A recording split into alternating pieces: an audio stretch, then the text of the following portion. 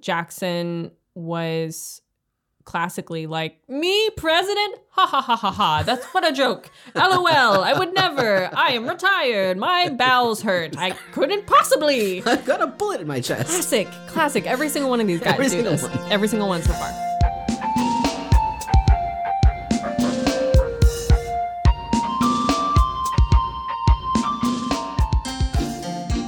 I'm Trent Thompson.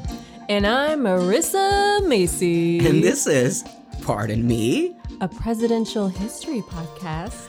And today we're going to be talking about Andrew Jackson. So buckle up. Buckle up!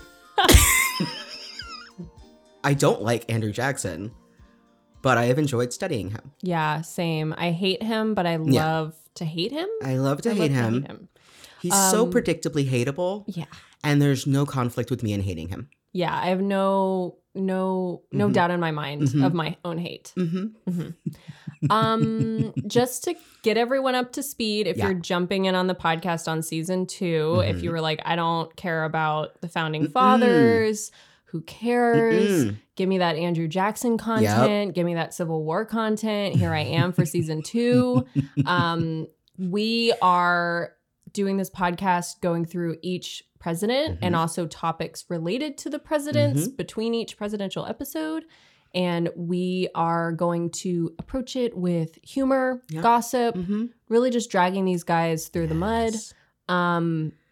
And I think for this episode, if you are tuning in now, it would be maybe helpful to listen to the John Quincy Adams episode and the election of 1824. If you're just picking up now, maybe go back and listen to those because they're super fun and will provide a lot of context for this guy. But other than that, there's no need to go all the way back to George Washington unless you want to. Or you know what? Can I just suggest Battle of 1812? War of 1812. Yeah, you're going to get some of him. Sorry, War of 1812. Yeah. To me, it was just a battle. Battle of New Orleans. Right. So when we are hobby historians, we are amateur architects. Amateur architects. We are astrologists. Improvisers. We are rabble rousers and fire starters. Yeah. Much like no, we're not like Andrew Jackson. We are. So we're gonna go through this man's life, his legacy, and generally our opinions about him. We read a couple different books between the two of us and watched some docs and just kind of did pretty good due diligence on this guy, I have to say. Yeah, he's interesting. He has stories about him. So I think like up top, I think it's, I said last season, I'm pretty sure this is an evil man. Yeah. And I think after reading so much about him, I can firmly say that I still believe that. Listen, if you're the president of a large country, I think it's inevitable that you will have to do things that you don't agree with. And part of that responsibility is carrying it on you of like, I don't like this, but it was the best option. And we can criticize them or not.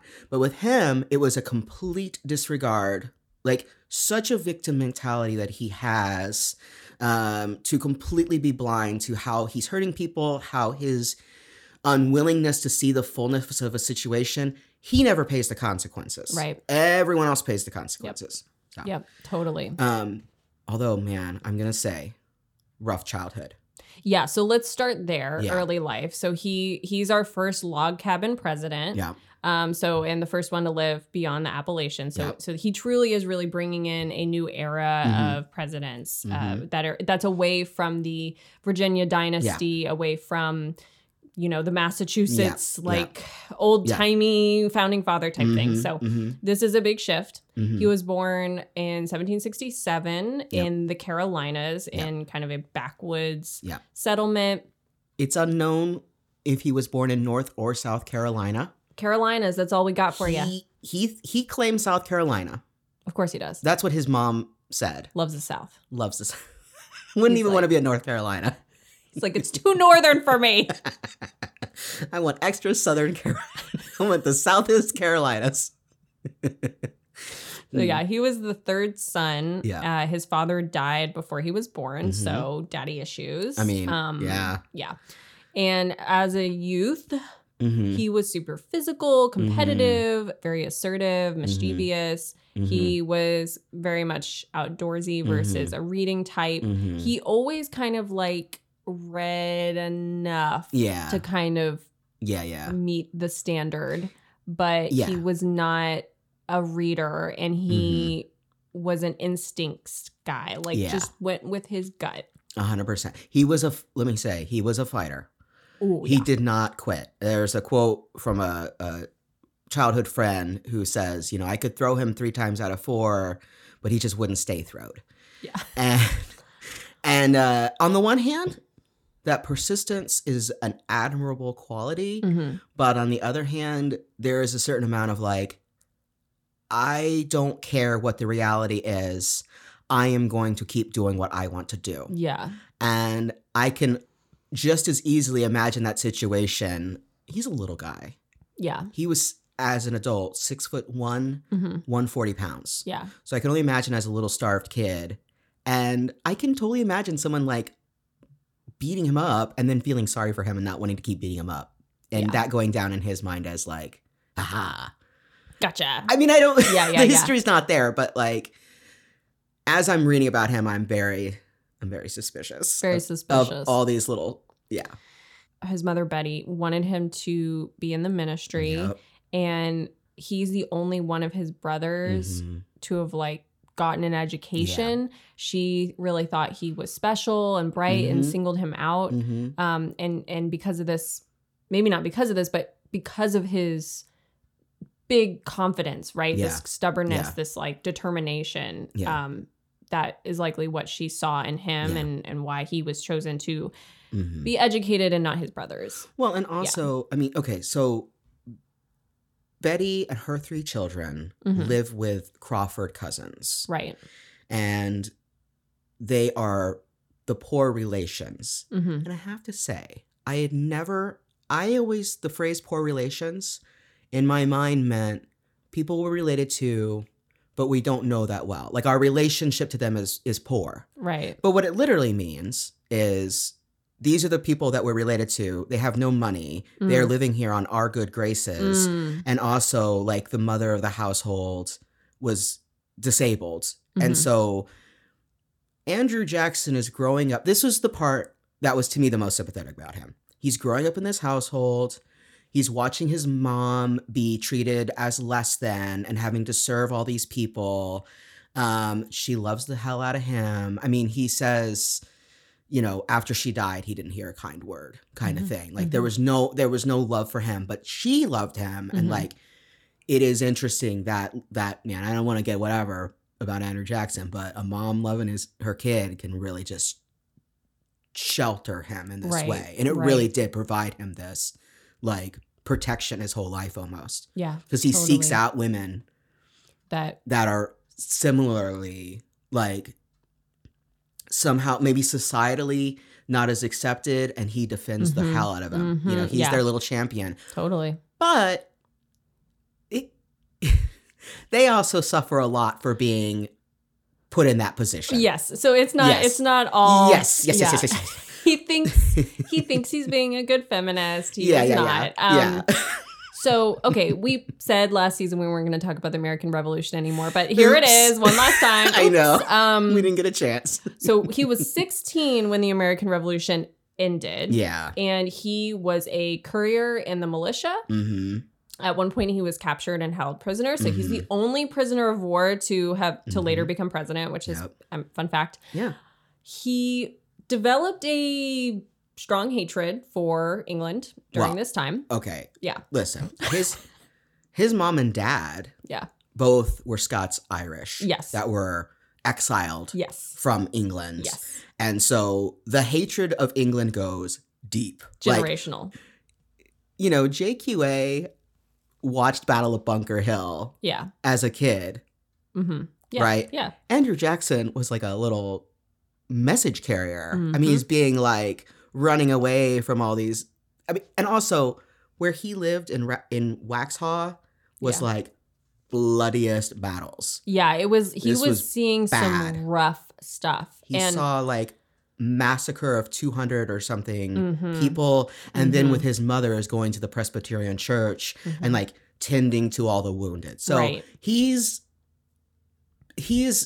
experiencing a part of America that the people in power were not experiencing. Right. So whatever dislike we may have of him, like he does represent a whole group of Americans that had not been heard.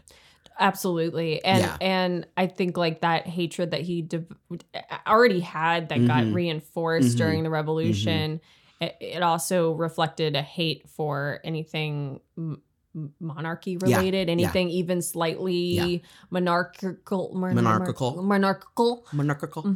off the tongue. That's why we don't like it. We don't like it. We don't like monarchies. We don't like monarchies because I don't like monarch butterflies. Yeah, nothing having to do with it. No. He would see monarch butterflies and smash them. He would. Yeah, squeeze them between his fingers. So, by the way, speaking of trauma, his two brothers die during the revolution, and his mother dies. Yeah. Because she contracted typhus when she was nursing prisoners in Charleston. Yeah. Yeah. So by 1781, I think he has no family. He's no other than the Crawfords, which don't treat him well. No, and he alienates himself. Okay, so he and his older brother, his oldest brother has already passed away at this time. So he and his older brother are captured in a relative's house, the Crawfords. And there is a British officer who tells Andrew Jackson to clean his boot. And he's like, I'm a prisoner of war. I have rights. And the officer just slices at him with a sword. He puts up his hand, stops it, hits his head. He still gets a cut, right? So, but he's injured. He has this war injury. And then the officer goes to his brother and says the same thing. And the brother says the same thing. Like he's following his little brother. Yeah. And the officer, like, he bops him with the hilt of his sword. And the brother dies of these injuries. Yeah. It takes a while. He suffers for a long time. And Andrew is a prisoner of war. His mom nurses him back to health. And then, then she goes to nurse other people and dies. Right. So, like, yes, he is a complete orphan. But also, like, was it heroic for him to defy this officer? Perhaps. Yeah. But, like... At what cost? At what cost? Yeah. He didn't die, but his brother did. And that truly happens a lot where it's like, okay, he doesn't die, but someone else dies because of his actions. Right. 100%. And that is a theme that comes up over and over and over again with him. He is such an example of survivor bias. Because the idea of, well, if I made it, then anyone could. And it's like, no. You made it. There's 100,000 other people that didn't, or however many people that didn't. Right. Get even close to where you are. So, yeah. That's not a great position to be ruling from, is someone who does not readily suffer the consequences of their actions. Yeah. Yeah. Yeah. Sorry. Okay. No, that's not good. Not good. It's bad. So he's living with the Crawford family after the revolution. He was working as an apprentice, hated it. It's kind of unclear why exactly he cuts ties with them other than them just being terrible. There was like a fight, allegedly. Okay. You know what I mean? Like he threatened one of their guests. Yes. Okay. Generally, that was the case. It's hard to remember which is which, but generally it's because he was an asshole. Yes. And got kicked out. Exactly. So he did his thing and he left the Crawfords. Yeah. He then went and lived with like another distant relative. And then in 1782, he enrolled in the New Acquisition, which was a school, kind of a more primitive school that he kind of got his first little taste of Shakespeare and the Greeks. Not really for him, but he kind of got the bare minimum that you need to one day become the president. You do have to pass a very simple entry-level Shakespeare test. Exactly. To become president. Exactly. Yeah. It's why Ben Affleck could never be president. So he gets a modest inheritance from his grandfather around this time. And he just goes and takes it and goes to Charleston.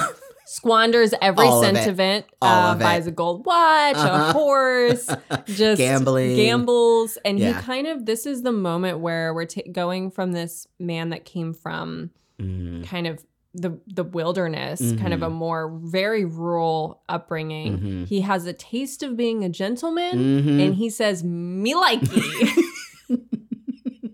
This is the life I was meant for. Yes. I was meant to be surrounded by filthy lucre, and now I love it. Exactly. So he, even though he uses all the money up, he leaves and he's like, well, maybe that wasn't the smartest thing, but I want that lifestyle. But he does not regret spending this money. He has that kind of like, I learned from, kind of thing. Well, a lesson, Yeah. Gosh.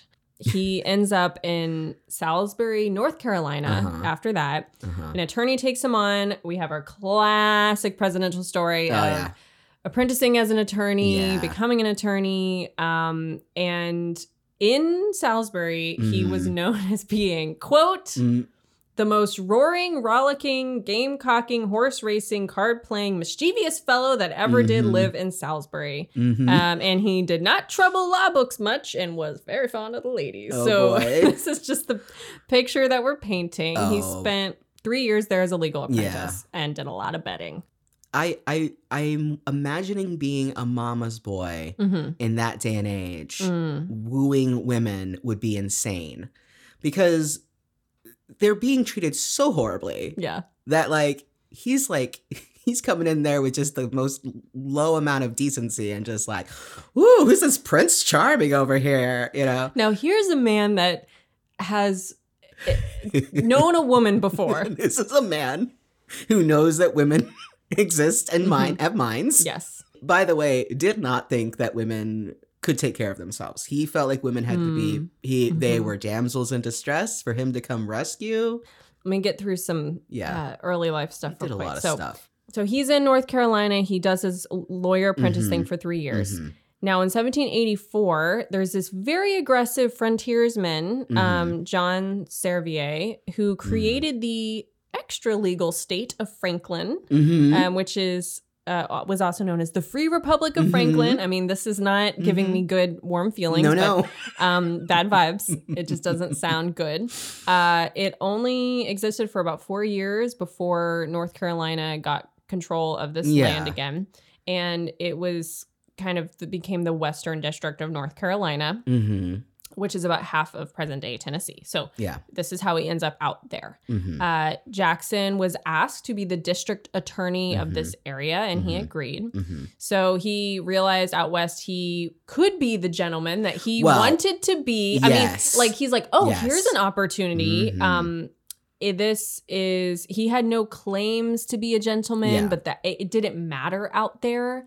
Right. And this is when he starts to participate in human bondage, where he, starts to enslave people. He receives an enslaved woman as payment. Yes.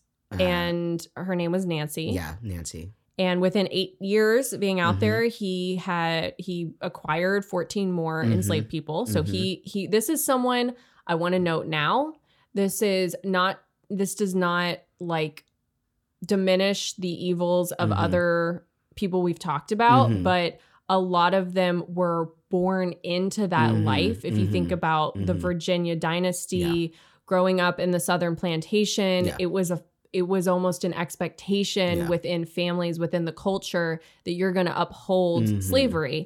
Now, still terrible. They all had choices, and also some of them left that and came back, and so there's not diminishing that evil, but Andrew Jackson did not come from that and chose to begin a legacy of starting that. So this is someone who participates as an enslaver, but is also someone that advocated for slavery, who believed slavery was supposed to continue, and he had no moral qualms. None at all. He does not see these people as people. Yeah. He does not. It does not have any sense of that they need to be treated in any way. Yeah.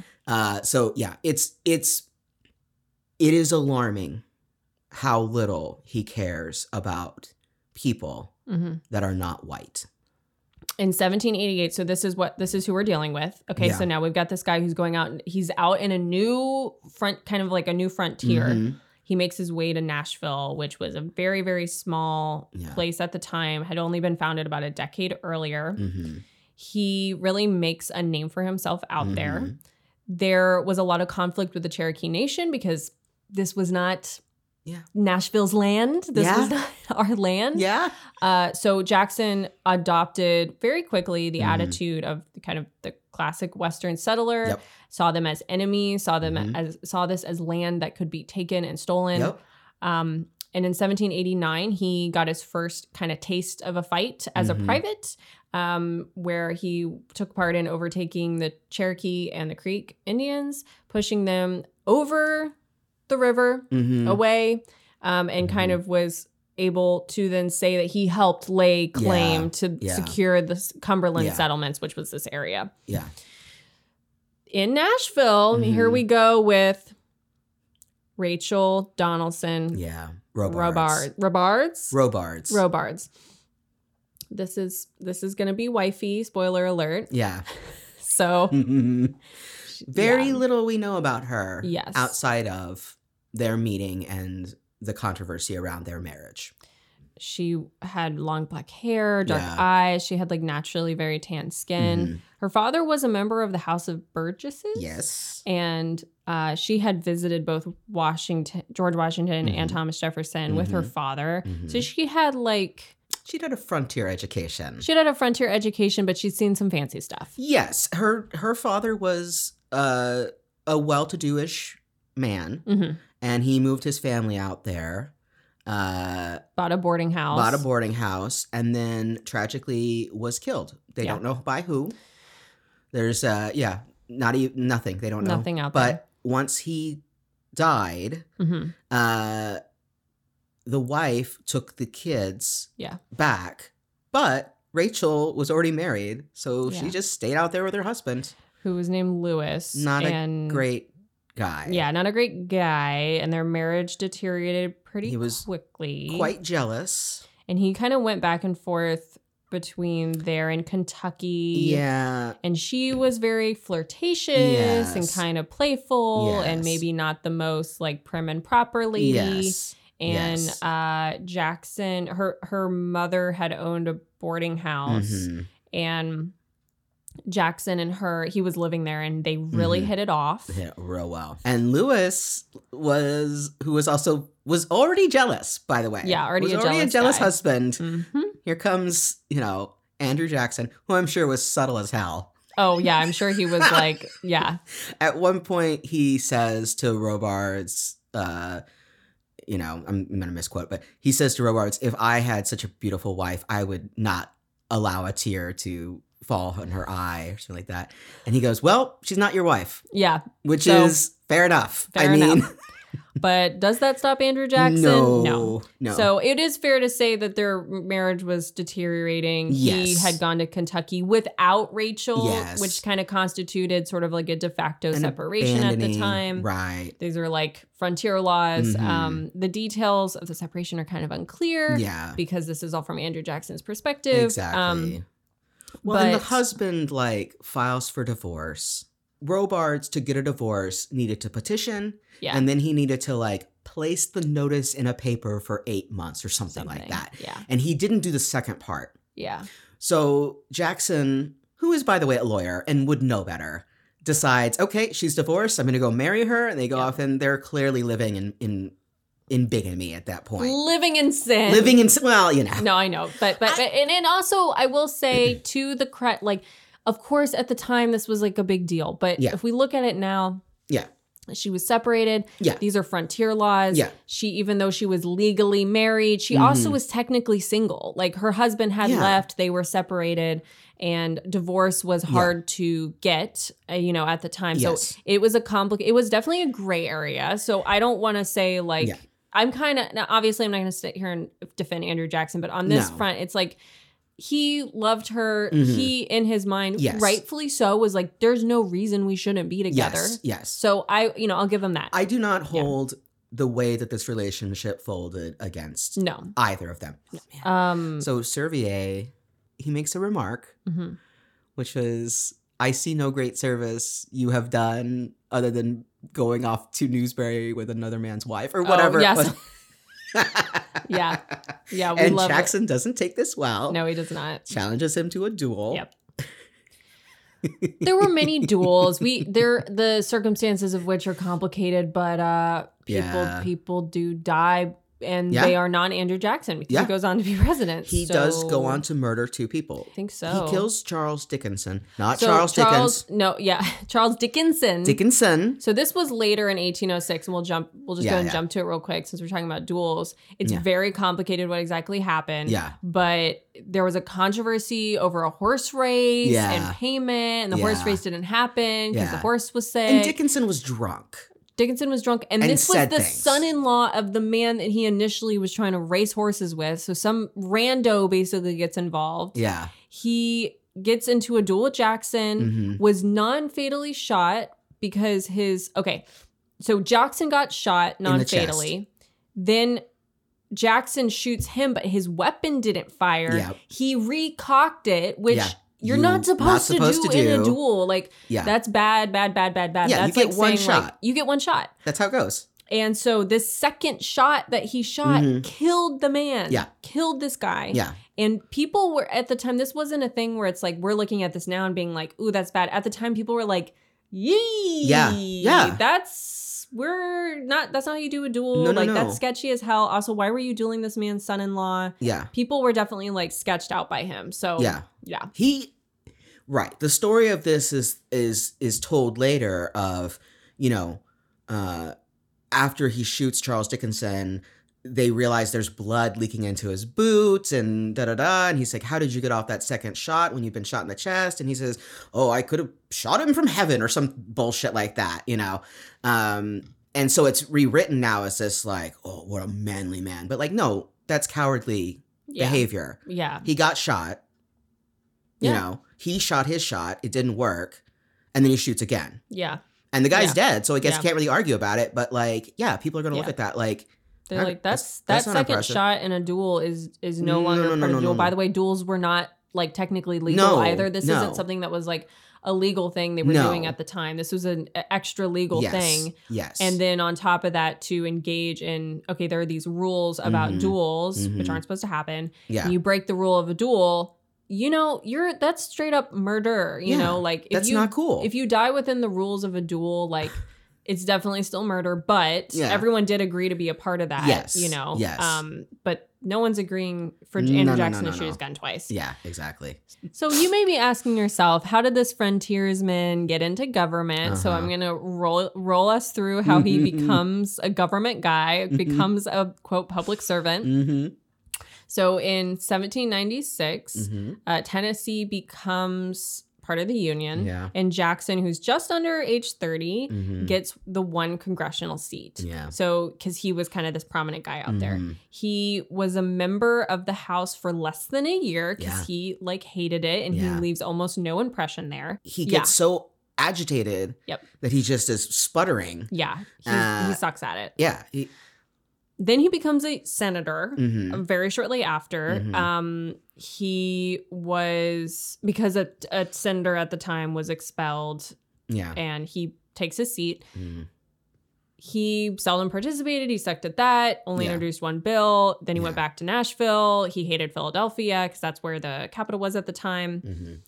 Around this time, this is where he also starts building some wealth through land speculation. He also ran a general store in Nashville and through the trafficking of enslaved people. So not only is he, enslaving people for his own agricultural purposes or whatever, he is also actively trafficking people in order to make a profit. Yeah, as a lawyer, he's processing sales of enslaved people. Absolutely. Yeah.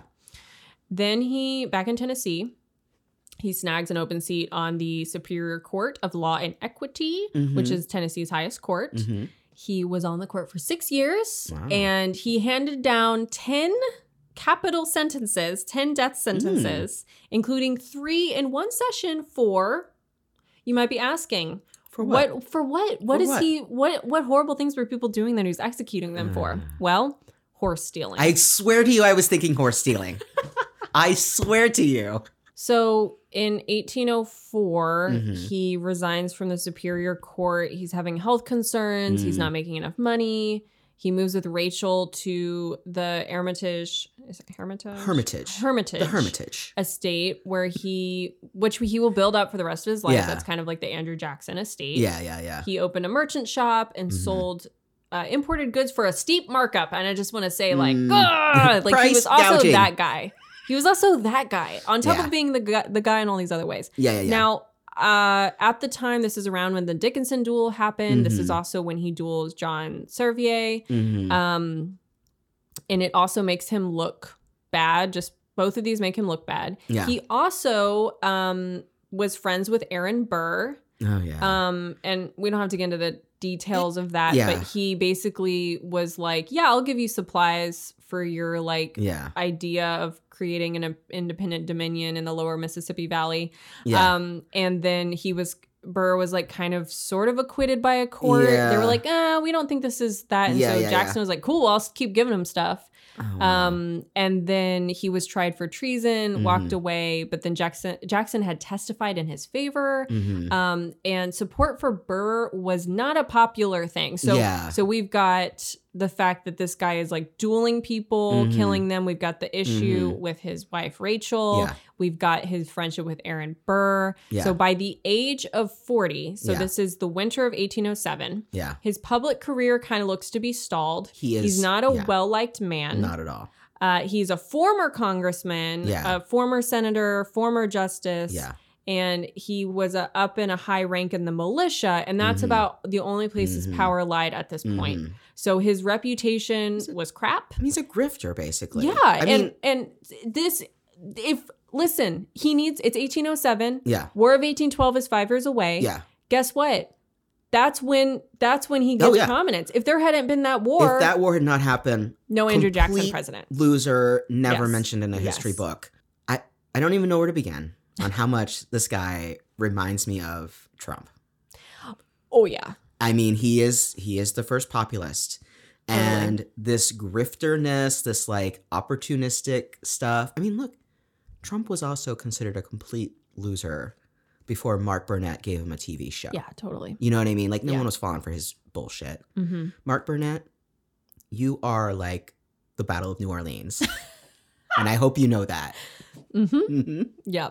I mean, we'll just plant that seed of like, he is very similar to Trump. It's very, And you can draw those conclusions. And I mean, completely oblivious, willing to buy all the bullshit that his sycophants feed to him. Yep, absolutely. I mean, what an unlikable guy.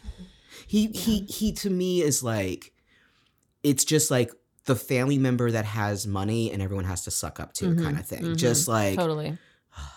I can't. Well, okay, so one good thing I will say, just to mention, he did have, like, from these duels and from all these other things, his body was constantly in pain. Yeah. And that does bring me some comfort. Yeah. He did suffer a lot. He did suffer a lot. Yeah, so, as he should. As he should. Wow.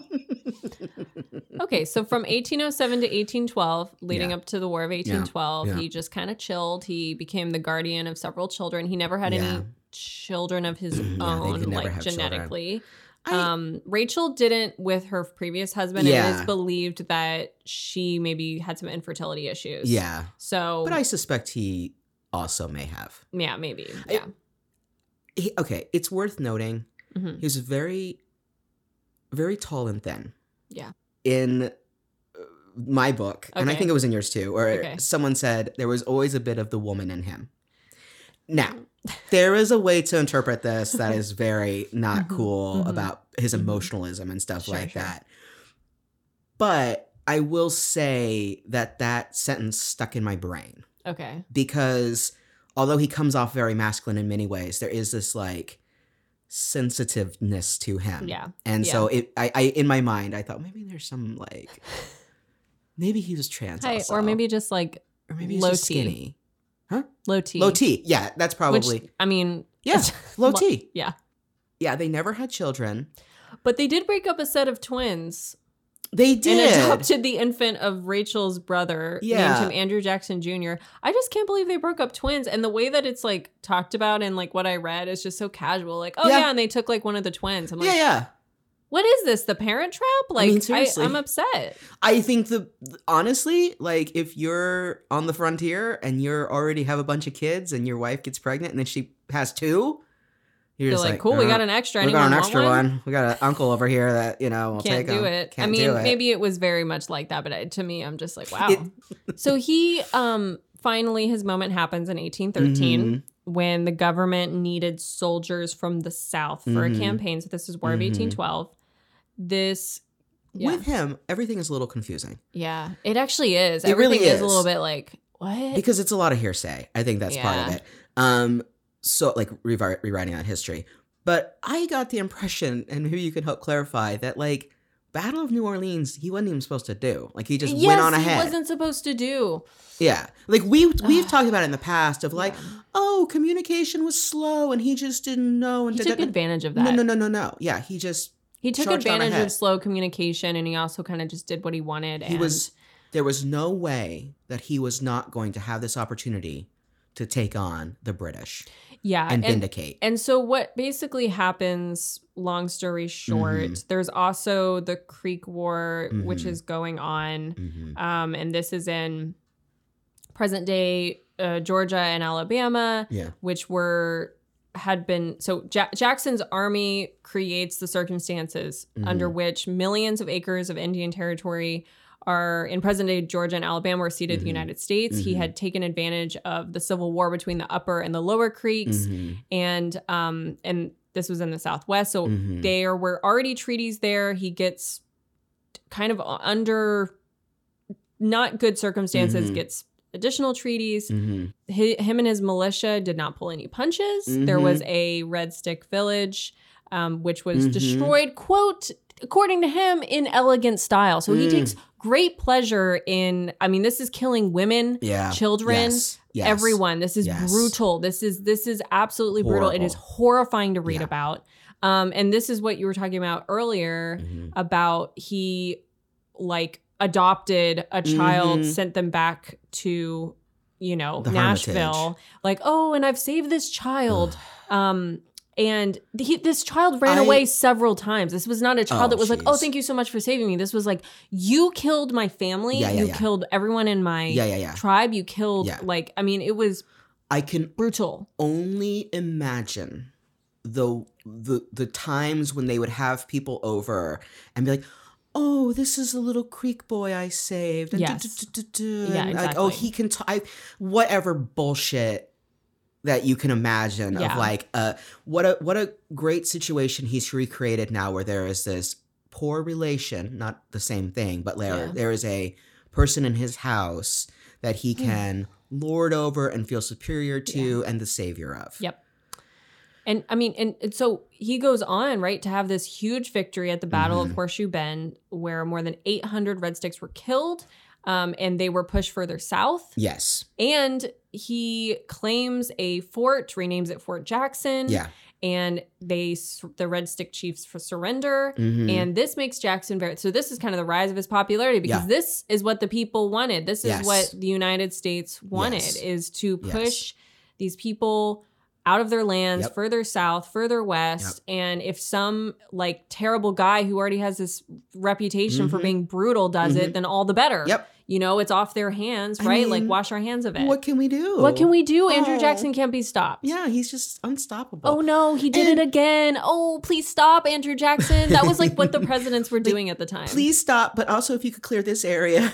Yeah, exactly. And also, the Horseshoe Bend, by the way, could not have happened without the Cherokee who like swam the river and got inside. And I'm just saying, this will come up later when Andrew Jackson has a chance to repay these people, these Cherokee. No. Yeah. No. He does not repay He does the not Cherokee do that. Nation. No. So during this time, I do want to say that he refused to stay. He was obviously in a position of great power, like heading this militia.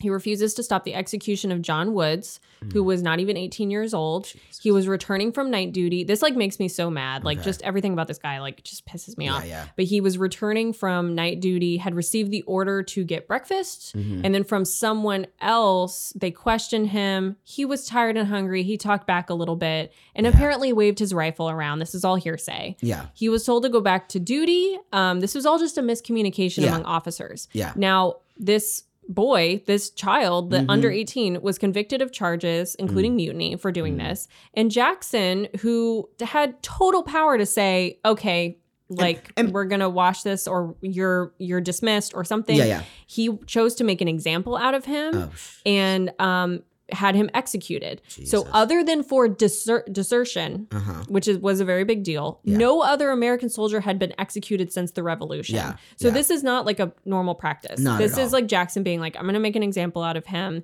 He is being executed. This boy died because of Andrew Jackson. By the way, what a goddamn hypocrite who has built his whole life around, I do what I want, rootin' tootin', and this... And he talked back to those British soldiers. And of course. It kills me. It kills me. It's like he's shitty on all fronts. Yeah. You know what I mean? He's shitty in how he treats masses of people. He's shitty one-on-one. He's just a bad person. After Horseshoe Bend, he goes on to negotiate a formal peace with the Creek Nation. Again, the circumstances of these negotiations are not the best. It doesn't fucking matter because they're not going to respect them anyway. Yeah, exactly. So Jackson was the sole rep for the United States, dictated the terms of the Creek Nation, ceding some 22 million acres, which is most of modern day Alabama and part of Georgia. He then decides to go to Florida, requested permission. This isn't the first time he's going to do that. It's the last time he's going to do this, by the way. Yeah, I was going to say. Request permission to see how much allyship there had been between the Creeks and the Spanish and the British. And without really getting express orders, he invades West Florida, takes Pensacola. Then he was sent to New Orleans. They're kind of just like, what do we do with this guy?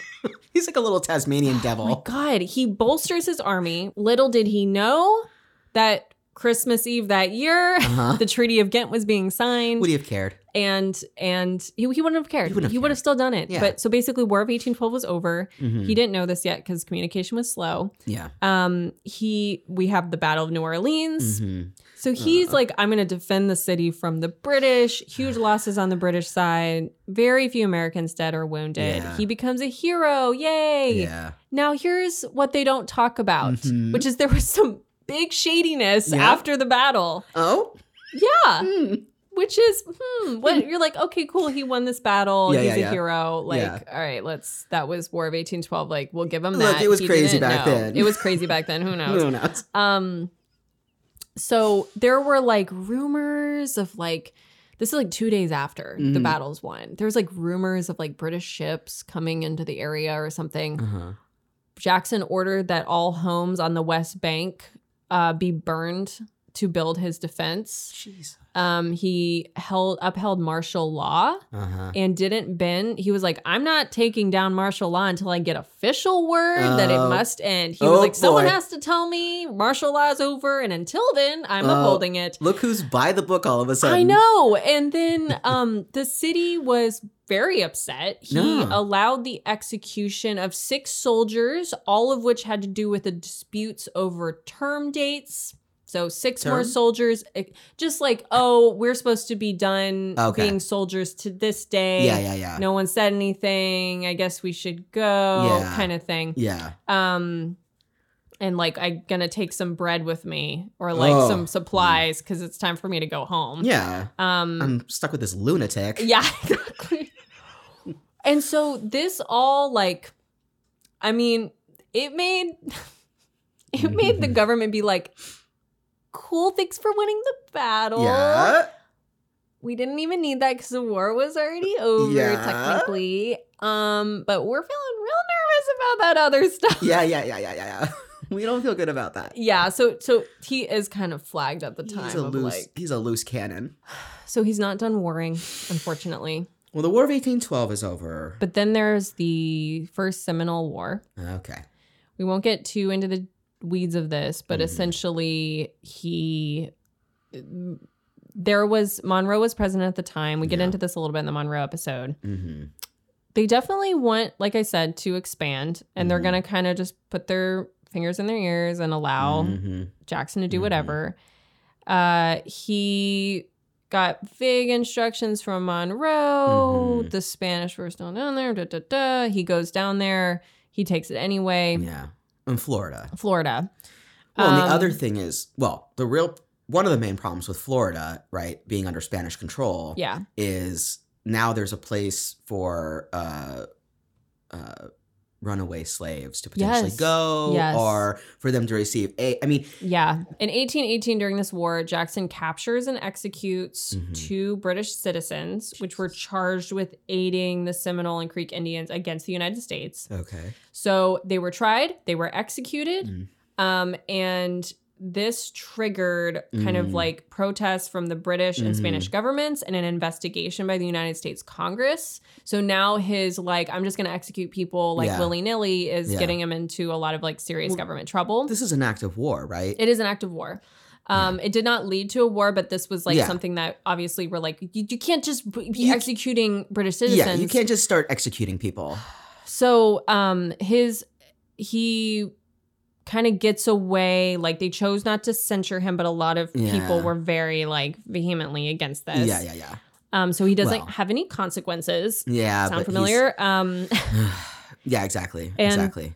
So the whole thing is that he was starting to look kind of like an international liability. Yeah. He did have an effective campaign to grab Florida, and then John Quincy Adams cleaned up his mess by kind of putting together the Adams-Onis Treaty. Yeah, and by the way, Jake UA was the only person who backed him up on this. Yeah, he did come through and was like, okay, we got it, Florida. Let me negotiate. Yeah. We don't need to have an international incident. Yeah. He was given every benefit of the doubt. Yep. Jackson was. And his popularity starts to really rise with the general public. So he's now the hero of New Orleans. He has got Florida. He is making enemies in Washington now with Henry Clay. Oh, boy. All right. After the Seminole War and after there's some restructuring of the military, Jackson kind of gets a demotion, and then he becomes the governor of Florida. This is his entry back into politics. He goes to Florida with Rachel. Hates it. They're Rachel specifically, she was quote, this is a quote, "The inhabitants all speak Spanish and French. Oh, dear Lord. There are fewer white people by far than any other, mixed with all nations under the canopy of heaven in this dark region." End quote. Rachel. Yeah. Remember earlier when I was saying, we don't know much about Rachel's thoughts. Well, now we know. Now we do. Racist, xenophobic, generally prissy, scared of people speaking French. I wish I had the quote of someone saying to her, "Rachel, you can't talk like that." And then she goes, "What? I'm just saying. I'm just saying. I'm not saying it's bad. I'm just saying. I'm just saying in this dark region. In darkest Florida." So, unlike Trump, Florida was too much for Andrew Jackson. That's one thing about Trump. He could handle Florida. Jackson was like, They were there less than 120 days. They pack up, they head back to Tennessee, puts in his resignation. He's like, "I'm truly wearied of public life. I want to rest, and my private concerns imperiously demand my attention." Okay, and, yep. You know what? Good call. Good call. Bye-bye. Bye-bye. Go. Bye-bye. Go do your shitty stuff. Go be bad in Tennessee. Go keep your evils in Tennessee, please. Be a local evil. He's 54 years old. He's a wreck health-wise, inflammation of the lungs, bowel issues, coughing up slime, that teeth makes me rotting feel good out. too. Huh? He had bad bowel issues. And good. Good. We're glad. I'm glad he did. I hope you shit your pants a bunch. And also, keep in mind, bad bowel issues back then. But by that, he didn't have a squatty potty. No. He didn't have a bidet. No, he didn't have ginger chews or Tums. Not at all. He couldn't do what's that diet? The low FODMAP diet. Oh, I'm not familiar with this. He had none of the IBS tools that exist now. So exactly. This was IBS back then. He's like okay, this is playing into my hot girl theory about Andrew Jackson. Yeah. Oh, hot girl. Oh, you're right. He's a hot girl with stomach issues. Hot girls have tummy issues. God gives the weakest tummies to the hottest girls. Is that right? Mm-hmm. Yeah.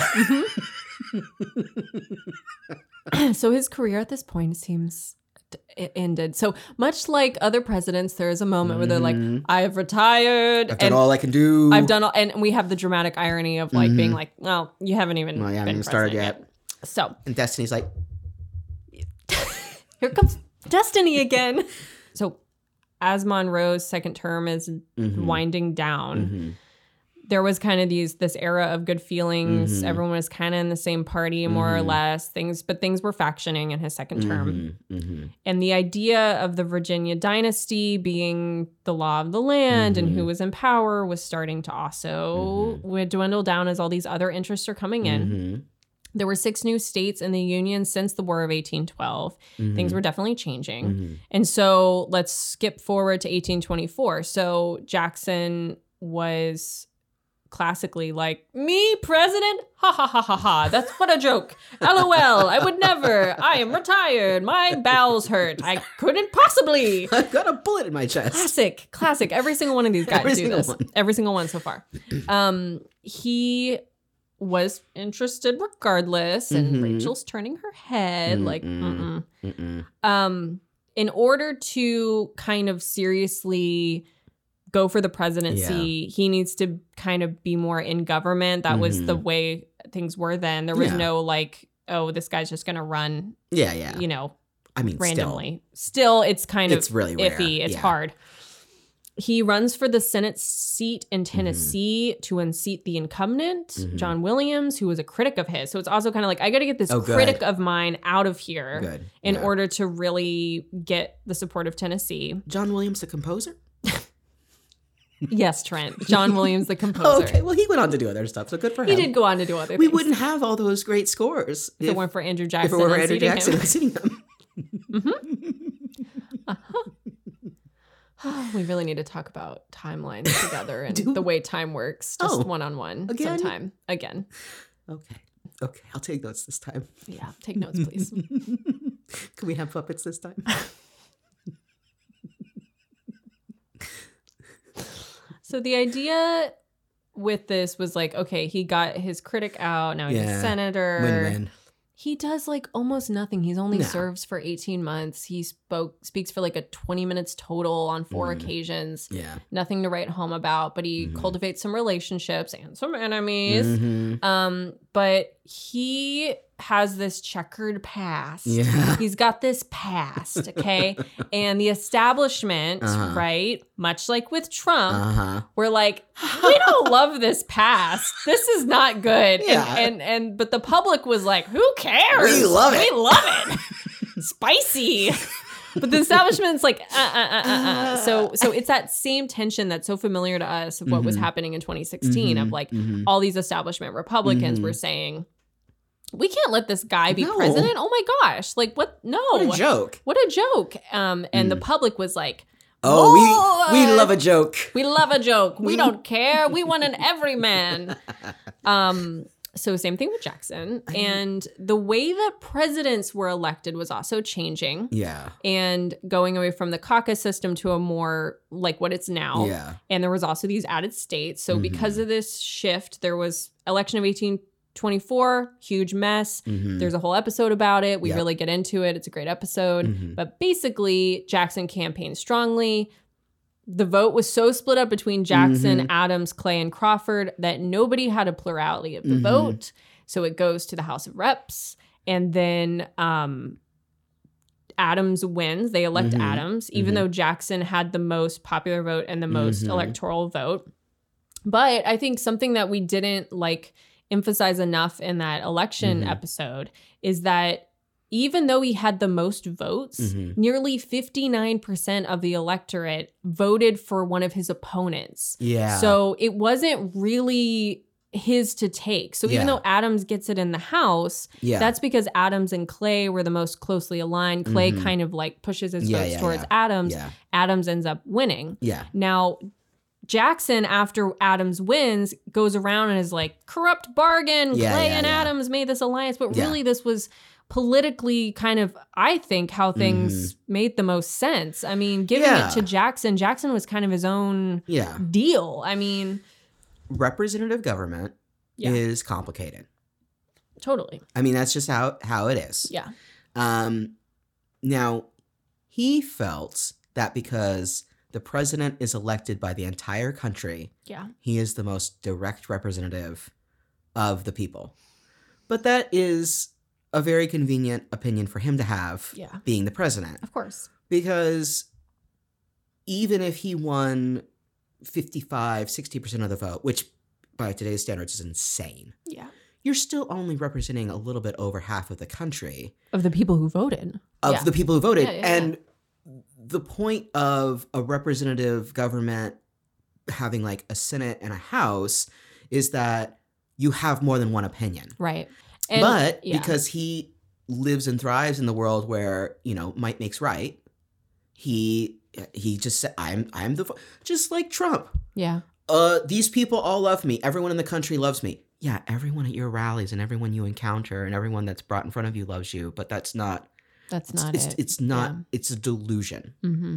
Ruling from delusion. Totally. Yeah. Totally. Also, talk about buying friends. He has all these rallies and stuff. So he will have a barbecue, the band playing. There'll be an event, a Jackson rally. Yep. And look, this is the frontier. There's not a lot of crap going on. Yeah. I don't care who you like. You're going to the place where there's some barbecue and a band playing. Absolutely. Listen, you hear some oompa music.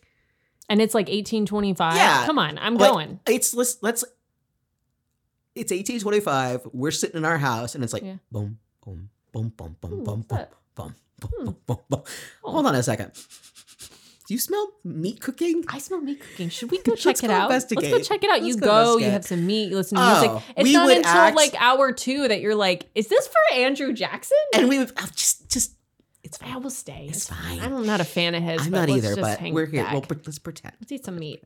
Yeah, let's eat some meat. Yeah, let's do it. Yeah. Yeah, so, I mean, that's what he's doing. Yeah. And so October 1825, 7 months into JQA's presidency, the Tennessee General Assembly defiantly nominates Jackson to be the next president. So Jackson then resigns his Senate seat, and then he's like, all right, time to start campaigning. For 3 years, he campaigns. Call the Oompa barbecues. Band. He's getting the Oompa drums, getting cooking meats, all of it, campaigning like you wouldn't believe it.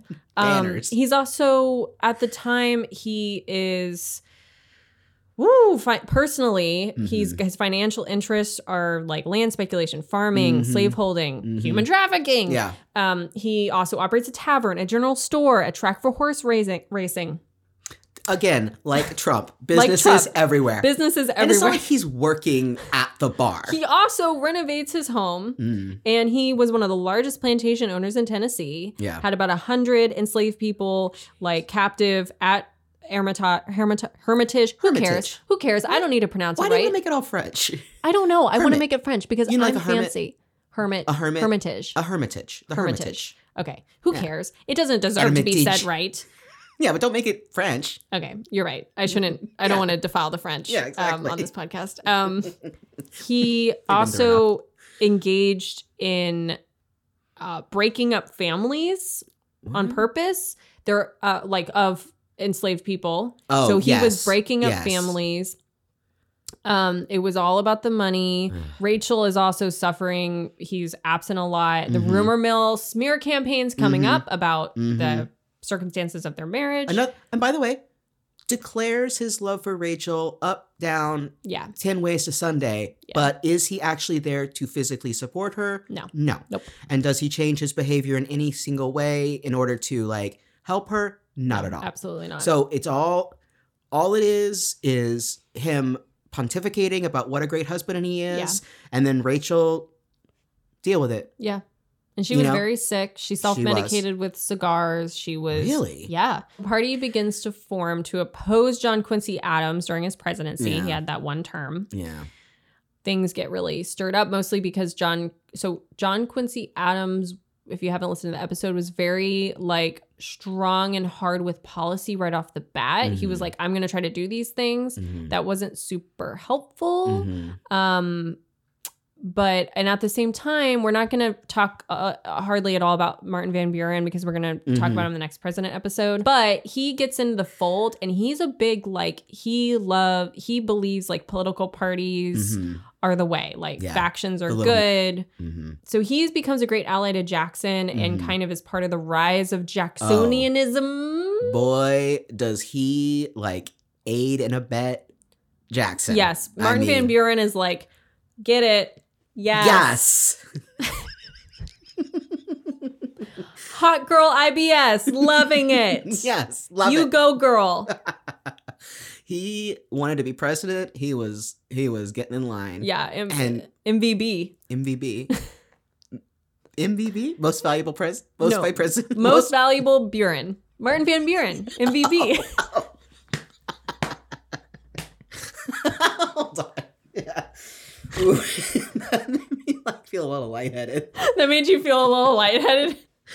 I'm not eating as much salt as I used to, and I am on blood pressure medications. Okay. So my blood pressure is a little low. Therefore, when I do an lean back. You leaned back as I did an acronym. I should did an acronym. Well, I was laughing because I was thinking most vice presidential. Like what? Because I heard MVP. Most vice presidential boy. MVB. So in 1828, politics are also a popular pastime because of all the parades and barbecues. And newspapers are playing a huge role. P&B. JQA and Jackson are duking it out. Yeah. And Jackson easily wins the presidency. So in the weeks after the election, Rachel starts having severe chest pains and irregular heartbeat, dies shortly thereafter. And Jackson does place a lot of blame on the stress of the election for her death. He places it squarely on Clay. Yep. Now, Clay was the one who was responsible for the smearing. Yes. But he also blames JQA for not stopping it, which I don't... We will defend JQA on most issues up and down. So let's just go and say it was Clay's fault. I mean, you know, one of the things he does when the Bible is presented to him, he kisses it. Just like Washington. There you go. He's like, pucker up, Bible. I could use some tongue. Some tongue on that Bible. Just putting that lipstick on. When your lipstick smears on the inauguration Bible. Hot girl problems. Tummy trouble at the inauguration. Hot girl problems. Yeah, so there's this, and it's not just your regular old people that go to inaugurations either. This is a lot of people. This is not their first Oompa band. This is not their first Oompa band, but it is definitely their first inauguration. They have never been to one of these before, and they don't know how to act. They don't, so they follow him to the White House. To what it was meant to be a small reception, turned into a mob. The crowd saw, this is like my favorite thing I read in the book. Okay. I almost can't say it. The crowd saw freezers of ice cream, lemonade, and whiskey punch, and lost it. Oh, yeah. Smashing stuff to come inside. Now, they were there for Jackson, but they saw the ice cream and they couldn't handle it. Not everyone had ice cream back then. Yeah. Imagine you've heard legend of ice cream. You've maybe had it once. You've maybe heard about it. You've probably tried to make it. You've had tried to make it. Snow with sugar in it or some crap. Then you go. You're at the White House. You love Jackson. This is like the insurrection of January 6th. But what was driving them into the building was ice cream. One of my sources for this was the PBS Andrew Jackson special, which is very difficult to find because it's a little outdated. Like, I think that these people probably aren't excited about the way they're talking about Andrew Jackson in current, but it does have that PBS quality of like the super low budget and repetitive, like few live action scenes while they're just talking. Reenactment. Yeah, so it's just like brawling. And then whoever is this actor playing Margaret Barrett Smith, just appalled. Her eyes just, it doesn't look good. It doesn't look good. Because he's got this reputation already of like being leader of the lower class. And here these people are making a mockery of the White House. I know. Oh my gosh. But he is, I think, also appalled. I don't think he was like... No, he was like being like pressed and like he was squished in a corner with his skinny hot girl body. All right, so here we are, the presidency. And no, of course. Yeah. Rachel has passed away. Rachel's passed away. So there is no first lady. Correct. However. His niece, which was actually Rachel's niece, Emily. Yeah. Donaldson. Mm-hmm. And her husband, Andrew Donaldson, are in the White House. She is the hostess of the White House. Yeah, she's the acting first lady. Yes. Yeah. Yes. She's very ambitious. This this made me think of Ivanka and Jared. Hardcore. And Jackson has designs for Andrew Donaldson to be the next president. Yeah. Absolutely. Yeah. He's going to take over after me. I mean, right. It doesn't work out that way. It does not work out that way, of course, because there's, some scandals and such. We're not getting into the details of his cabinet, but it is important to note that it became known as the kitchen cabinet. Oh, yes. Yeah. The state and treasury departments alone saw a combined 9 secretaries come and go. That's just those 2 departments. So this is a huge, talk about... he sweeps out some civil servants. And this is a problem because these people, this isn't like now where you just go find another job. People are living in DC. Where else are they going to get a job? Yeah. People, there are literally like career public servants who commit suicide because they're destitute from this kind of stuff. So our flashcard for this episode is going to be about the Petticoat Affair. It was a sex scandal that occurred in the Jackson White House based on Margaret Eaton, who, much like Rachel, had a little bit of a questionable past. Right. So for this episode, we're going to tease it because it's pretty scandalous and interesting. It is quite a scandal, and it's a situation where Andrew Jackson can bully all these men all he wants, but the wives of these men are like, fuck this. Yeah. We do not have to accept her into our society, and we ain't gonna. We're not going to. And she didn't make it easy either. She was a real outspoken... We will go in depth about Margaret Eaton and all of that. But the thing to know about Jackson's presidency is that this really causes a rift. He basically, in short, allows this woman with a reputation into the cabinet as the wife of someone who is a cabinet member. And this really splits up the administration. Jackson takes it on himself. This is like a crusade of he's going to defend this woman's honor. Tune into that episode. It's going to be really interesting. But it gets this situation with her, this scandal becomes so heated and the administration becomes so divided over, this moral question and Jackson's involvement in it and Jackson's own past kind of clouding how he's approaching this scandal. It causes a rift between him and Emily and Andrew Donaldson. Yes, his acting first lady. Absolutely. Yeah. Emily Donaldson was like, we don't want this woman in the cabinet. Yeah. She is not welcome here. And she tried, by the way. Basically, it gets so divided that Jackson resolves to do a purge of his cabinet. Yeah. And Martin Van Buren helps come up with this plan. Yeah. He is the Secretary of State at the time, I believe. Yeah. And it culminates in the Secretaries of State, Treasury, War, and Navy, and the Attorney General all resigning. Yeah. And kind of this new thing coming in. So it's things got so heated and messed up where it was we need to just clear it out. And Martin Van Buren. There were issues with Jackson's vice president, John C. Calhoun. So Martin Van Buren's looking over he doesn't like his vice president. He's going a new running mate. Let me go ahead and quit. We'll get into that. But so first, this is in his first term. Yeah. There was issues with public works, roads, blah, blah, blah. He was in theory a fan of these things, but he vetoed bills out of constitutionality reasons, kind of like Monroe did. Monroe definitely did that. But he performed 4 vetoes in May 1830, which slowed momentum on public works projects that Adams and Clay had laid out. This kind of set a precedent for presidential hesitancy to advance the economy vis-a-vis the central government. So this, even though it seems like a very small detail, does really set the stage for what a lot of presidents do later on. Well, I mean, we're at least... People want to be a union when it's profitable for them to be in a union, and they want to be separate when it's profitable for them to be separate. Yeah. That's the ultimate, Yeah. So over his 2 terms, he also uses the veto a dozen times. We're going to have presidents that use it a lot more than that later. But up to this point, that's more than all of his predecessors combined. Yes. And also, he is using it in a different way. He is. He is, in the previous administrations, it was generally like this isn't constitutional, let's send it back kind of thing. He is using it as go ahead and send it to my desk, I will veto it. Yep. And, definitely setting himself as...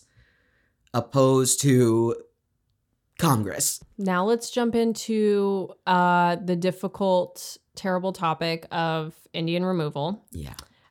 He believed that introducing the art of civilization while also trying to purchase lands and thrust these people out of them was a bad combination of policies because those who sought progress in their eyes, like the Cherokee Nation was, wanted to erect an independent government, which many nations were doing. Yeah.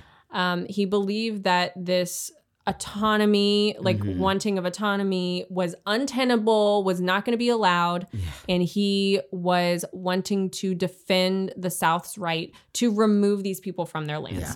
Yeah. So his policy did follow the course that everyone before him set up, including John Quincy Adams. Okay, this was policy that was continued. Either there was a passivity to it of I'm not going to change it, we're just going to uphold it.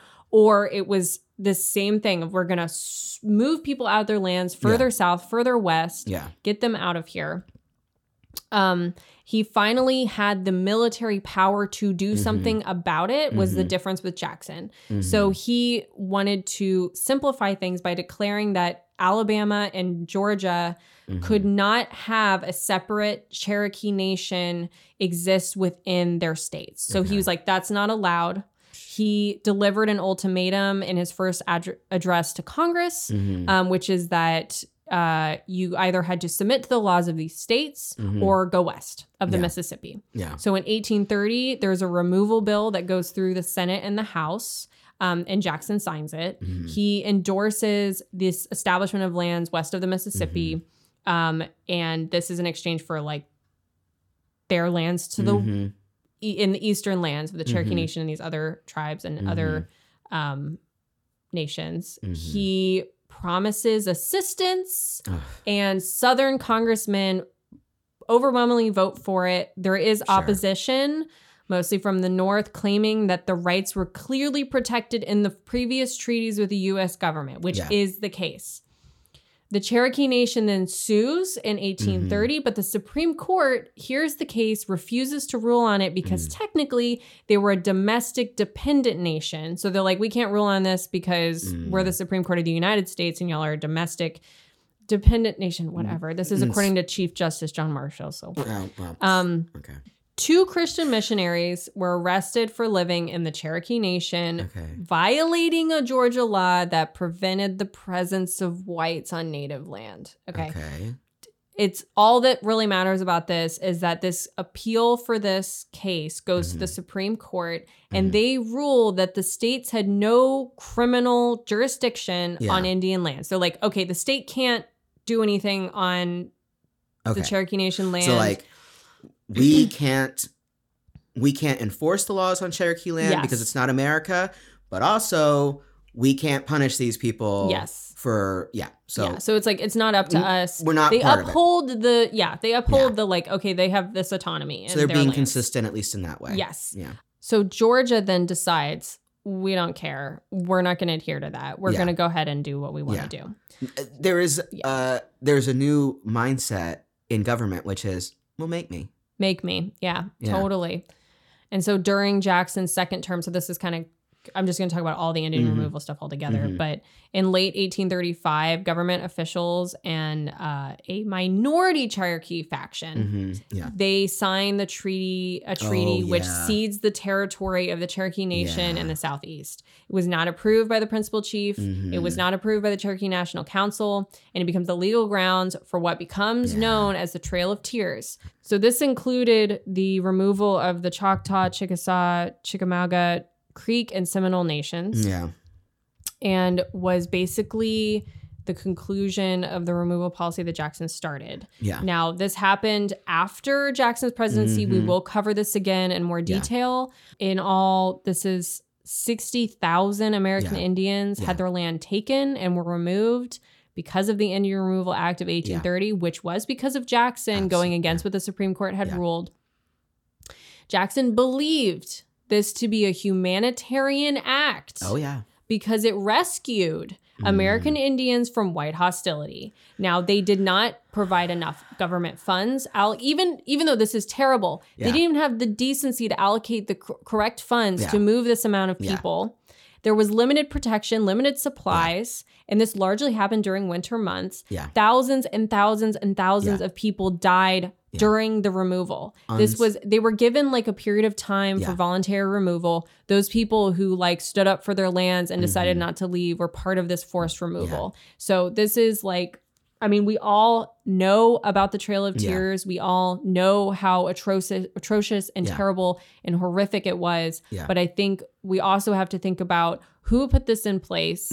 How is this allowed to happen? And of course, this ends up shaping like the history of these peoples and also the decimation of these peoples, like from here on out. You know, and this is something that has been set up like since white settlers got onto these people's lands. So, and this is kind of like a different era of this. Of like now they're being moved into what is now present day Oklahoma.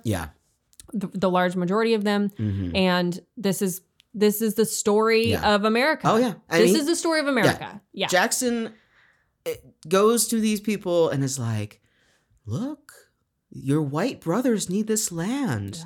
I mean, yes. But then on the other side of things, quickly talking about the nullification crisis, Jackson was against nullification. So this was when there was the tariff of 1828. South Carolina didn't want to pay it. Basically, it was a tariff on cotton. Yes, and it was really about, okay, are they going to start controlling, you know, what we do with human bondage? Is this going to control how we do our business? And it was them standing up for like, no, Southern rights. Like, we're not going to do that. John C. Calhoun, he's a big South Carolina guy. That's like where he comes from. That's his place. He's the vice president. He's very pro nullification. Nullification was them saying, we're not going to pay this. Nullification says, the state government says, we don't want to follow this federal law. Right. There's no legal grounds for it. Nullification. It was literally just a side, like a footnote of like Jefferson in like the Virginia something. Totally. But like instead, and so then what the states would like is for the federal government to then have to come back and say, okay, now we're going to add it to the Constitution. I mean, hey, you and I, we're going to be roommates. Here's the rules. You set a rule. I'm going to say no. And then you need to set a new rule. I mean, it's just, that's exactly what they're trying to do. We would like to say no and stall your ass. So, exactly. And they, look, these people that are in the South, they've moved to the South. They got rid of all those people who foolishly were living on their land. And now they want to start making some money. And the North is like, we want a cut of that. We want some of that money. And they're like, we want to keep it all. It's for us. We want to keep it all. Jackson didn't. He was against nullification, by the way. It gets confusing. Because he's the one that was like, the Supreme Court, who cares what they think? But then South Carolina's like, we want to veto this. He's like, well, no. I made that rule. You're going to go against my rule? Exactly. So he does win this fight with nullification. He revises the tariff tries to use something called the Force Bill to strong arm South Carolina. It's all very confusing, but basically there is this enduring, to his credit, there's this enduring anti-nullification legacy that lives on through Lincoln. No nullification, no succession. So this does come up in the war. It does make Jackson some friends in the North. John C. Calhoun also resigns being vice president, clearing MVB, Martin Van Buren, up for vice president to be his running mate in his reelection. So he does forestall a civil war. Yes, Jackson does. He does. I don't think that's to his credit. Again, that's not what he wanted. He was not pro nullification, succession. He was very pro keeping the Union together. Yeah. He truly, in the way that he feels about women, he feels about America. Yes. He needs to protect her. Yeah. At whatever cost. Whatever cost. To her or anyone. To anyone. You know. Yeah. All right. So bank war. He does not like banks. He hates banks. Not a fan. So Nicholas Biddle was the bank's president starting in 1823. Jackson was anti-bank, believing it to be unconstitutional and a corrupting force in American life. So Biddle seeks out a new bank charter. So the charter for the national bank or whatever is only going to go to a certain year. It's going to expire in 1836. So he's looking for a recharter. Jackson's like, no. Meanwhile, Henry Clay is like, I'm going to fight the pro-bank side. So because Clay's got his eyes on the 1832 election. Sure. So and Jackson's concern with the bank is that as an institution, it's going to be funding his opponents. Yes. So there is a self-serving. Of course. I'm not sitting here to defend banks by any means. But for Jackson, this was the idea of like, I don't want there to be this financial body using the government's money to decide who they elect. So totally. Fair enough. He found the one little nugget of, justification around whatever he wanted to do anyway. Whatever he wanted to do. So he vetoes goes through the House and the Senate, the recharter. He vetoes it. Even though there is a Supreme Court precedent for the bank's constitutionality, which we talked about, I believe, in the Madison episode with someone. Adams. I feel like that was Madison. Okay. In season 1, we talked about it. It's fine. All you need to know is that he went against constitutional precedent. This was not like based on unconstitutionality. So bye-bye bank recharter. Well, and he did. And so, the charter was going to expire, but that wasn't good enough for him. Yeah, so the charter was going to expire. So then he was like, I'm actually going to take out the money from these banks and put it in state depositories. Yeah, he sends Andrew Donaldson around to see if these local banks can take all this money. Like, hell yeah, they can. Yeah. It does cause quite a financial crisis. And his message, he puts out this public message about it, thinking he's all right or whatever. But it's really challenging the nation's checks and balances, putting everything in the executive office, even though the Supreme Court had ruled on this in the past, even though the House and the Senate were pro rechartering the bank. And even though for the American people, by and large, this bank was a good thing. Yeah. So, yeah. We hit his second term. He wins it easily. He goes on a tour of New England in the Mid-Atlantic. He's the first president to ride on a train for all of our train trivia lovers out there, which I know there are many of. There are many. Right in. He was quite old, too. He was. He tours New England, Mid-Atlantic after re-election. He had made some friends in the North because of the nullification crisis. He at one point bows at every citizen that passed him for 2 to 3 hours and his lungs began to hemorrhage. Meanwhile, John Quincy Adams, we have to note, was rubbing his grubby hands in Massachusetts being like, ha ha ha, he don't feel good. And he also, Jackson got an honorary degree from Harvard, which JQA was so pissed about. So upset. But by the way, Harvard didn't want to give him that degree either. No, they didn't. It was just that they gave one to Monroe or whoever it was came Someone through. Someone else got one, yeah. I think it was Monroe or something. But they kind of were in a bind. Their hands were tied he's coming here. We got to give him an honorary degree. Give him an honorary degree. The sentiment, very similar to other presidents of first term, it's everyone's yeehaw about this guy. Going into the second term, there's a lot more concern With Jackson, there was this concern about him being more of a tyrant. Yeah. And an opposition to him starts to form, which was the Whig Party. Yes. Now, let's get this out of the way now. It is called the Whig Party because it comes from the English, advocating for constitutional monarchy in the mid 17th to mid 19th century against absolute monarchy. So this is a borrowed name from the past. Yes. Yeah. So they are against this, like, Jackson is starting to represent this kind of like absolutism, this like authoritarianism to an extent, as much as it can exist, like with the checks and balances that are attempting to work against him. Yeah. And there's this concern. The Whig Party comes into prominence then, and the bank war is continuing with him moving the money to state depositories.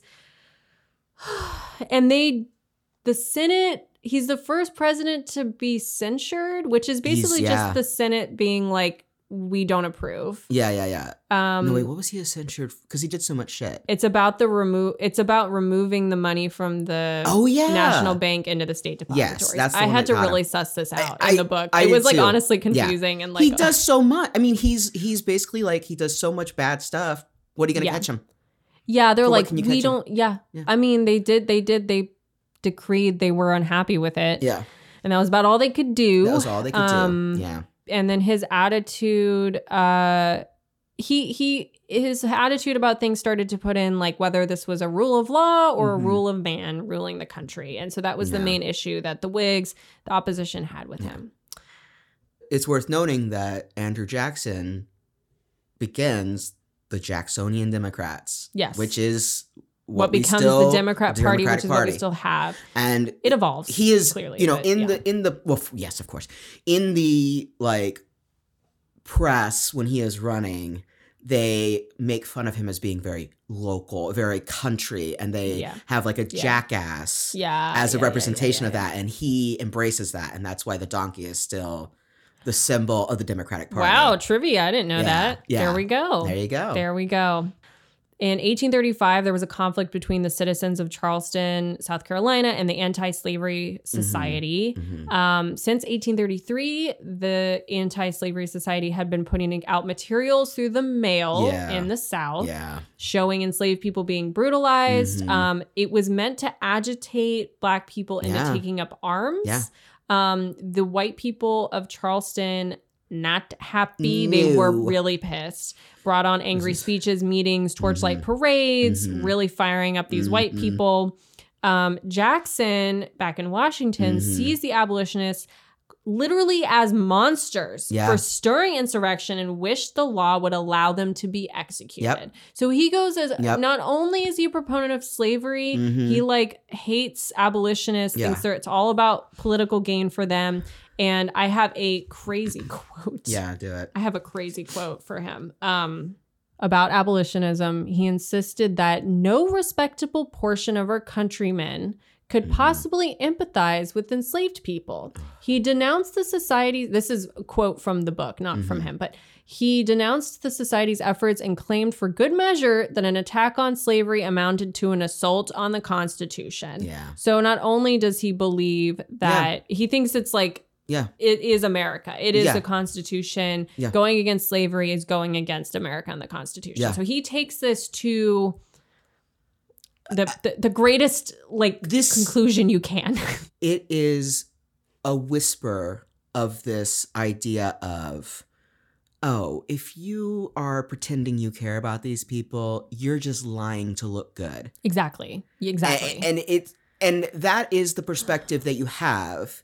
If you are an evil person with a black heart, you assume everyone who is not acting that way is being deceptive. Exactly. That everyone is like you at the core, but they are hiding it. And you are brave enough to not hide it. It's like, no.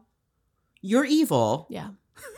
And so, these pamphlets being mailed all over, he straight out interferes with the mail, right? Yeah, it's a federal interfering with the mail. Yeah. I don't know if it was and at the time. There's a lot. Yeah, he was wanting to suppress the mail was his aim. I don't think he was successful in doing it, but that he had no qualms doing that. Yeah. So which is interesting because he's all about the Constitution and that's First Amendment rights right there. Oh, yeah. Clear as day. 100%. Clear as day. It is literally hard to talk about him because to even get the groundwork of his mindset, You it's have like to evil like thoughts. we have to like accept that this is how he felt. Yeah. And I don't like saying those literal words Yes, kind of thing. exactly. So, yeah. So he also was the first president to have an assassination attempt on him. Yeah. So this was, so first of all, this wasn't the assassination attempt, but in May 1833, I just find this very funny. Yeah. Robert B. Randolph, who was a former like Navy guy, Yeah. he was had been discharged for stealing. Yeah.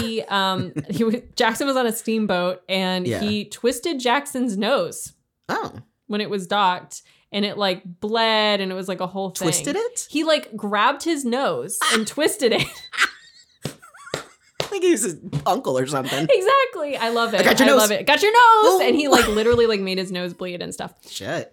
Good. Then in 1835, different guy, Richard Lawrence, who was an unemployed house painter. He actually suffered a lot from mental illness. Yeah. But he confronted the president, fired a pocket pistol. It did not ignite. He got a second pistol. Pistol also did not ignite. Lawrence, he ended up not being like executed or anything because it was clearly shown he was had some mental illness. And Jackson was fine, but it was just another one of these things where it was like, this is the first like assassination attempt on a president. Yeah. But neither of the pistols, two different pistols, did not fire. So it happens in the Capitol Rotunda. Yes. And they wanted to move the remains of Washington and inter them in the Capitol, but there had been some conflict with the Washington estate. Yeah. So they had built this hole, or they had dug this hole, this big open earthen hole.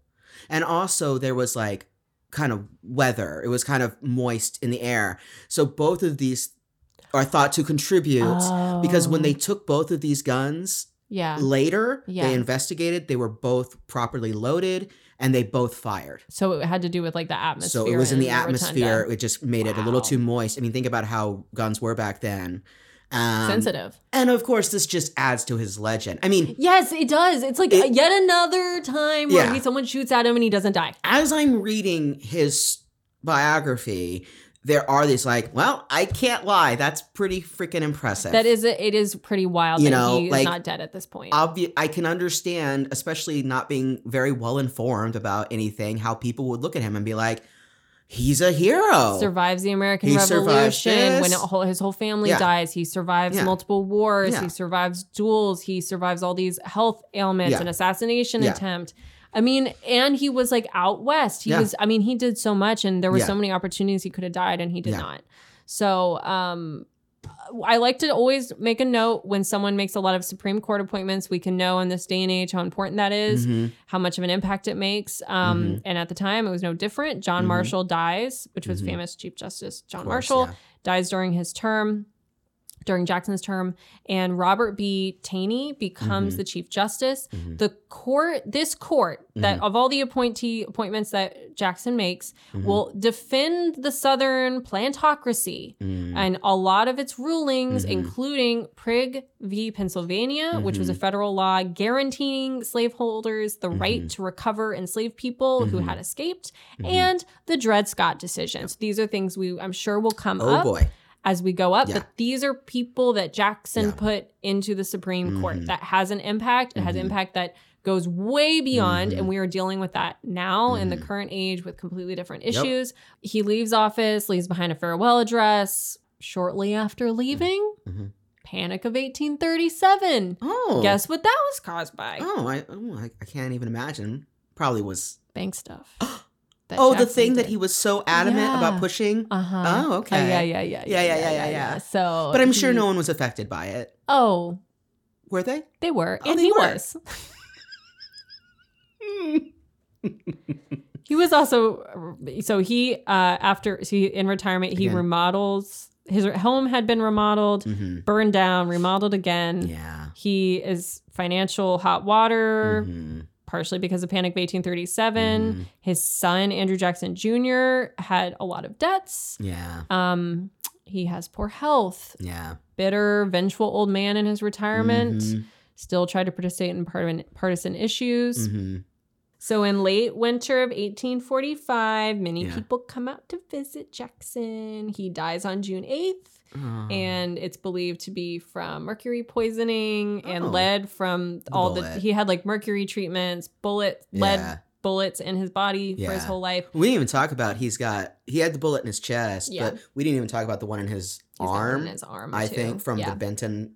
A different duel. Yeah, that we didn't he had even that talk removed while he was in the White House. White House. And so but mostly he died from kidney failure. Oh.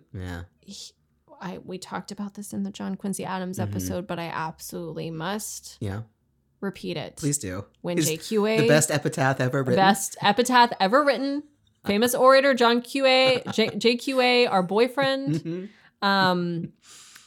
said when Jackson died, Jackson was a hero, a murderer, an adulterer, and slandered me before the world, and then died. Yes. So dies with $26,000 in debt, which is around $935,000 in modern money, and owned some 150 enslaved people in spring of 1845. This was not a guy who was freeing people. These people were sold. They were given. He didn't free a single person. Did not free a single person. Was it like one? I think there was one. I think there may have been one, but which is whatever. Yeah. Gosh. Yeah. That he is on our money still. Yeah. I mean, I know I'm not breaking new ground by saying this. He's on the $20 bill. But for Pete's sake, yeah. That's Andrew Jackson. But there is one important thing that we do on this podcast. Oh, right. The most important thing we do. The most important thing that we do. The whole reason we do this podcast. The only reason we do this podcast. Is to talk about astrological signs. Yes. Okay, so his astrology, he was born March 15th, which makes him a Pisces. Pisces characters are regarded for being amongst the most sympathetic of the zodiac signs, and they will go to great lengths to ensure the happiness of those around them. This is proving to me that astrology is bullshit. It could not be further from the truth. Well, okay, so is that similar to what you have? Yeah, that is similar to what I have. Yeah. Emotionally sensitive, I will say. He is emotional. He is sensitive to the emotions of those around him. You know? Gracious. Yeah, he sat and bowed for 3 hours. That's true. And emotionally aware. Yeah, he's not personally, maybe, but yeah. Yeah. Not about other people. Also, they don't like accepting help from anyone. That's fucking... They feel like they can handle their problems on their own. That's like Jackson all over the place. So much, yeah. So, yeah. And will go to great lengths to ensure the happiness of those around them. Here's what I'll say about him. I don't think he's actually good at ensuring the happiness. I don't think he's actually good at providing the happiness. But I do think he's very good at getting people to say that they're happy. Right. He's good at extracting the admission of happiness from people. Yes. So. Okay. Yeah. I don't. Yeah. Whatever. Yeah. I mean, he's a bad guy. There's not like a sign where it's like, asshole. You know? That's true. Yeah. There's not like the evil sign. Yeah. So some people may have opinions about that. But exactly. Yeah. We're not going to officially make a ruling. I don't even want to say. We won't even say. But if you know, you know. Because if you know, you know. If you know, you know. All right. Well, that's Andrew Jackson. Andrew Jackson. I feel a weight lifted upon me. Next episode will be about the petticoat affair, also known as the Peggy Eaton affair, which we touched on a little bit here, but we're going to go pretty in depth, and it's interesting. It is. Boy, if there's one hot girl thing Andrew Jackson has, it's drama around him. Yeah. I mean, it is hot girl drama. Hot girl drama. And he's just sitting there sipping his Frappuccino the whole time. Got his Ugg boots on. Oh, man. Talk about a person who's got like 3 ice drinks melting at the same time. That's Andrew Jackson. As always, if you have corrections, comments, anything, if we didn't get something right, if we didn't pronounce something right, if there's a really big glaring thing we missed, we're not perfect, we're not historians, and we're trying to be as sensitive and as inclusive of these topics as possible. Also, if you have great resources that come from not white men, we struggle to find these. We would love to see them. We really try to find them. We would love to hear it if anyone has any resources, if you come across anything, something we can share, bring forward, put in the show notes. If we get enough corrections or things like that, we will do a corrections episode. Looking forward to it. So please, we want to hear from y'all. Please, it really helps us out if you rate the podcast on Apple Podcasts, on Spotify, whatever. and subscribe, right? So I just want to say all these things at the beginning of the season. Yeah. We love hearing from people and Love it. seeing that people are listening. That's all I got. Well, this has been Pardon me. A presidential History podcast. Yeah, it has been. It has been.